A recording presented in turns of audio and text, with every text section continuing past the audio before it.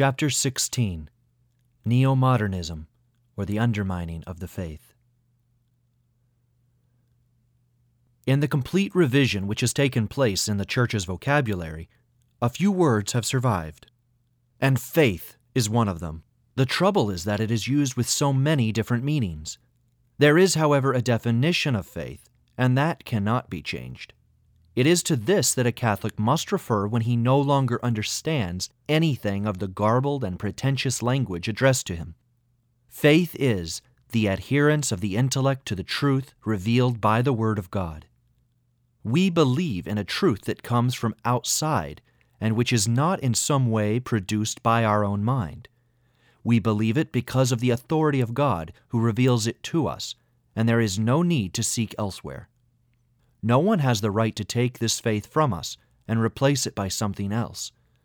What we are now seeing is the revival of a modernist definition of faith which was condemned 80 years ago by Pius X. According to this, faith is an internal feeling. There is no need to seek further than man to find the explanation of religion. It is therefore within man himself that it is to be found, and since religion is one form of life, it is found in the very life of man. Something purely subjective, an adhering of the soul to God who is inaccessible to our intellect. It is everyone for himself, in his own conscience. Modernism is not a recent invention, nor was it in 1907, the year of the famous encyclical. It is the perennial spirit of the revolution, and it seeks to shut us up within our humanness and make God an outlaw. Its false definition of faith is directed to the destruction of the authority of God and the authority of the Church. Faith comes to us from outside, and we have an obligation to submit to it. He who believes will be saved, and he who does not believe will be condemned, our Lord himself affirms. When I went to see the Pope in 1976, to my very great surprise, he reproached me for making my seminarians swear an oath against him. I found it hard to conceive where that idea had come from. It had evidently been whispered to him with the intention of harming me. Then it dawned on me that someone had maliciously interpreted in this way the anti-modernist oath, which until recently every priest had to take before his ordination, and every church dignitary when he received his office. His Holiness Paul VI had sworn it more than once. Now here is what we find in this oath. I hold most certainly, and I profess sincerely, that faith is not a blind religious feeling which emerges from the shadows of the subconscious under the pressure of the heart and the inclination of the morally informed will, but it is a true assent of the intellect to the truth received from outside, by which we believe to be true on God's authority all that has been said, attested, and revealed by God in person, our Creator and Lord. This anti-modernist oath is no longer required before becoming a priest or a bishop. If it were, there would be even fewer ordinations than there are today. In effect, the concept of faith has been falsified, and many people, without any wrong intention, let themselves be influenced by modernism. That is why they are ready to believe that all religions save. If each man's faith is according to his conscience, if it is conscience that produces faith, then there is no reason to believe that one faith saves any better than another, so long as the conscience is directed towards God. We read statements of this sort in a document from the French Bishop's Catechetical Commission. Truth is not something received, ready-made, but something which develops. The two viewpoints are completely different. We are now being told that man does not receive truth, but constructs it. Yet we know, and our intelligence corroborates this, that truth is not created. We do not create it. Then how can we defend ourselves against these perverse doctrines that are ruining religion? All the more since the purveyors of novelties are found in the very bosom of the Church. Thank God, they were unmasked at the beginning of the century in a way that allows them to be easily recognized. and we must not think of it as an old phenomenon of interest only to church historians. Pascendi is a text that could have been written today. It is extraordinarily topical and depicts the enemies within with admirable vividness. We see them, quote, lacking in serious philosophy and theology and passing themselves off, all modesty forgotten, as restorers of the church, contemptuous of all authority, chafing at every restriction. Their tactics are never to expound their doctrines methodically and as a whole, but in some manner to split them up and scatter them about here and there.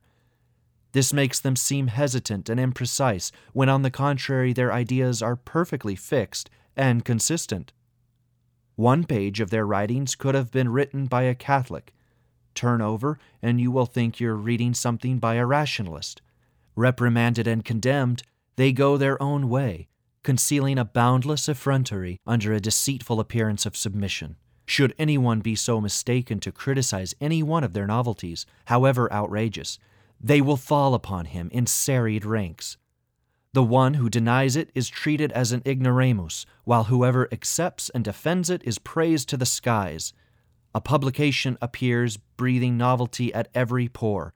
Applause and cries of admiration greet it. The more audacious a writer is in belittling antiquity and in undermining tradition and the Church's magisterium, the cleverer he is. Finally, should one of them incur the Church's condemnation, the others will immediately rally around him, eulogize him publicly, and venerate him almost as a martyr for the truth. All these features correspond so closely with what we are seeing that we could imagine them to have been written just recently. In 1980, after the condemnation of Hans Kuhn, a group of Christians took part in an auto da fe in front of the Cologne Cathedral as a form of protest against the Holy See's decision to withdraw from the Swiss theologian his canonical mandate. A bonfire was made, and on it they threw an effigy and writings of Kuhn in order to symbolize the repression of courageous and honest thought. Shortly before that, the sanctions against Père Pouillet had provoked another public outcry. 300 Dominican friars and nuns signed another text. The Abbey of Beaucaire, the Chapel of Montparnasse, and other avant-garde groups leapt into the fray. The only new thing, by comparison with Pius X's description, is that they no longer hide under the cover of submission. They have gained confidence. They have too much support within the Church to conceal themselves any longer. Modernism is not dead. On the contrary, it progresses and flaunts itself. To continue with Pascendi. After that, we need not be surprised that the modernists pursue those Catholics who fight energetically for the Church with all their malice and harshness. There is no limit to the insults they will heap on them. If the adversary is one redoubtable on account of his learning and intellect, they will try to make him powerless by organizing around him a conspiracy of silence. This is what is happening today to hounded and persecuted traditionalist priests, and to clerical and lay religious writers concerning whom the press and the hands of the progressivists never say a word. Youth movements, too, are shunned for the fact that they remain faithful, and their edifying activities, pilgrimages, and so forth remain unknown to the public who might have been much encouraged by them. The encyclical continues. If they write history, they seek out with curiosity everything that seems to them to be a blot on the Church's history, and they expose it to the public with ill-dissimulated pleasure, under the pretense of telling the whole truth. Dominated as they are by their preconceptions, they destroy, as far as they are able, the pious traditions of the people. Certain relics that are most venerable on account of their antiquity they hold up to ridicule. Lastly, they are obsessed by the vanity of wanting to have themselves talked about, which, as they well know, would not happen if they spoke as people have always spoken hitherto. As for their doctrine, it is based on the following few points, which we have no difficulty in recognizing in current thought. Human reason is incapable of raising itself up to God, or even of knowing from the fact of created beings that He exists. As any external revelation is impossible, man will seek within himself to satisfy this need he feels for the divine, a need rooted in his subconscious. This need arouses in the soul a particular feeling, quote, which in some way unites man with God. This is what faith is for the modernists. God is thereby created within the soul, and that is revelation. From the sphere of religious feeling, we pass to that of the intellect, which proceeds to elaborate the basic dogmas. Since man is endowed with intelligence, he has a need to think out his faith. He creates formulas, which do not contain absolute truth, but only images or symbols of the truth. Consequently, these dogmatic formulas are subject to change. They evolve. Thereby, the way is open for substantial changes in dogmas. The formulas are not simply theological speculations. They have to be living to be truly religious. Man's feeling for religion, religious sentiment, needs to assimilate them vitally. Living the faith is a current phrase. Continuing in St. Pius X's exposition of modernism, we read, "These formulas, if they are to be living formulas, must always be suited to the believer and to his faith. The day they cease to be so, they will automatically lose their original content, and then there will be nothing to do but change them. Since dogmatic formulas, as the modernists perceive them, are of such an unstable and precarious nature, one understands perfectly why they have such a slight opinion of them, even if they do not despise them openly. Religious feeling, religious life, are the phrases always on their lips. And in their sermons, lectures, and catechisms, ready-made formulas are anathema. The believer makes his personal experience of faith. Then he communicates it verbally to others. And in that way, religious experience propagates itself. Once the faith has become common, or, as one says, collective, the need is felt to combine together in a society to preserve and develop the common treasure. This is how a church is formed. The church is the fruit of the collective conscience. In other words, the sum of individual consciences, which all derive from one original believer, who for Catholics is Jesus Christ. And this is how the modernists write the history of the church. At the beginning, when the church's authority was still believed to come from God, it was conceived as an autocratic body. But now the mistake has been realized, for just as the church is a vital emanation of the collective conscience, so authority, in its turn, is a vital product of the church.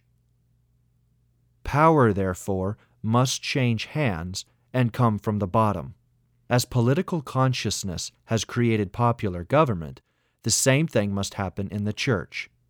Quote, "If ecclesiastical authority does not wish to provoke a crisis of conscience, it must bow to democratic forms."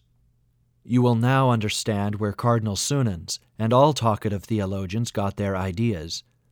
The post-conciliar crisis is in complete continuity with the crisis which disturbed the end of the last century and the beginning of this one.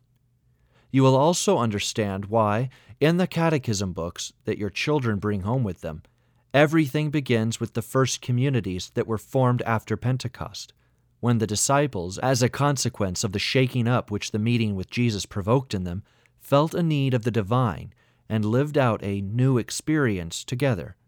And you can now explain the absence of dogmas, such as the Holy Trinity, the Incarnation, the Redemption, and the Assumption, in these books and also in sermons. The Texte de Référence, or Teacher's Handbook for the Catechism prepared by the French Episcopate, covers also the creating of groups which will be many churches, destined to recreate tomorrow's church on the lines that the modernists thought they could discern at the birth of the apostolic church. Quote, "In the catechism group, Teachers, parents, and children contribute their experiences of life, their deep yearnings, religious imagery, and a certain knowledge of the things of faith. A confrontation ensues, which is a condition of truth to the extent that it stirs up their deep aspirations and produces an authentic commitment to the changes that any contact with the gospel inevitably produces. It is only after the experience of a separation, a conversion, a sort of death, that by the help of grace a confession of faith can be made. So it is the bishops who put into effect, in broad daylight, the modernist tactics condemned by St. Pius X. It is all in this paragraph. Read it again carefully. Religious feeling stirred up by a need, deep yearnings, truth that takes shape in the sharing of experiences, the changing of dogmas, and the breach with tradition. For the modernists, the sacraments, too, originate in a need. For, as has been observed in their system, necessity or need is the great all-embracing explanation. Religion needs a tangible body. Quote, "The sacraments are simply signs of symbols. Although endowed with efficacy, they compare them to certain words which have a vogue because of their power of expressing and disseminating impressive, inspiring ideas. As much as to say that the sacraments were only instituted to nourish faith, a proposition which the Council of Trent condemned. One finds this idea, to take an example, in the writings of Beret, who was a quote-unquote expert at the council. He writes, "It is not the sacrament which brings God's love into the world. His love is at work in every man. The sacrament is the moment of its public manifesting in the community of the disciples. In saying this, I in no way intend to deny the efficacious aspect of the sacramental signs. Man fulfills himself by self-expression, and that is true for the sacraments, as it is for the rest of his activity." And what of the books of the Holy Writ? For the modernists, they are the record of experiences undergone in a given religion. God speaks through these books, but He is the God who is within us.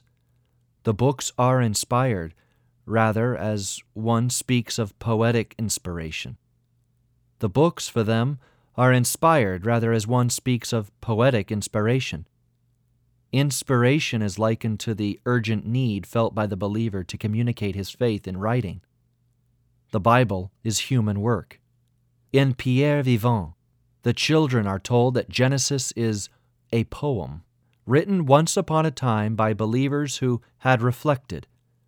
This compilation, imposed on all catechism children by the French episcopate, exudes modernism on nearly every page. Let us draw up a short parallel. St. Pius X.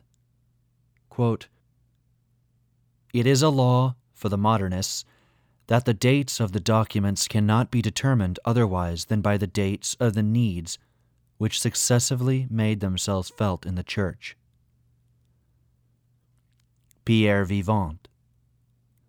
To help these communities to live the gospel, some of the apostles wrote them letters, also called epistles. But above all, the apostles related by word of mouth what Jesus had done among them and what he had said. Later on, 4 writers, Matthew, Mark, Luke, and John, put into writing what the apostles had said.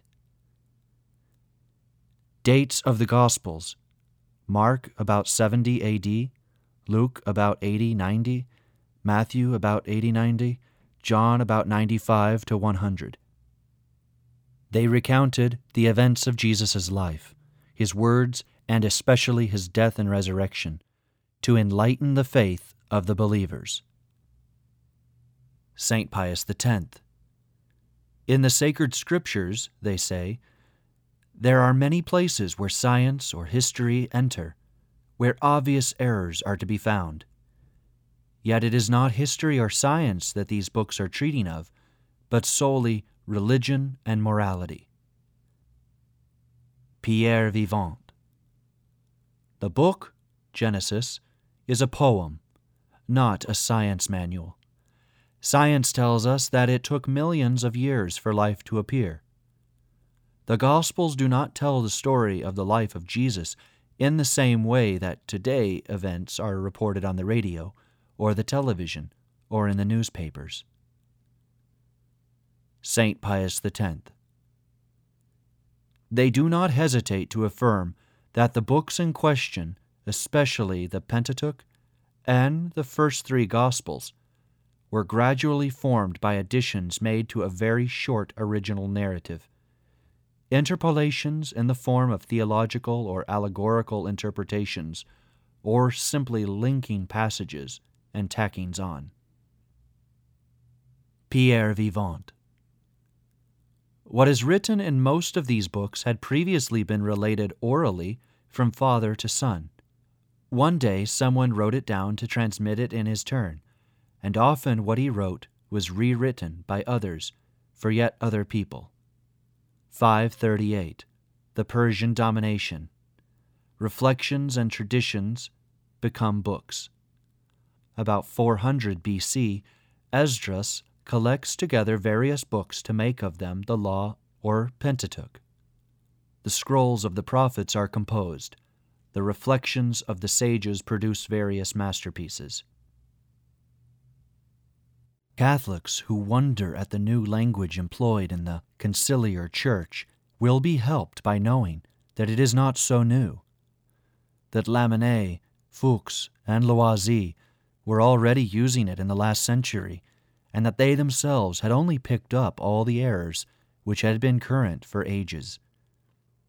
But the religion of Christ has not changed, and never will. We must not let ourselves be imposed upon.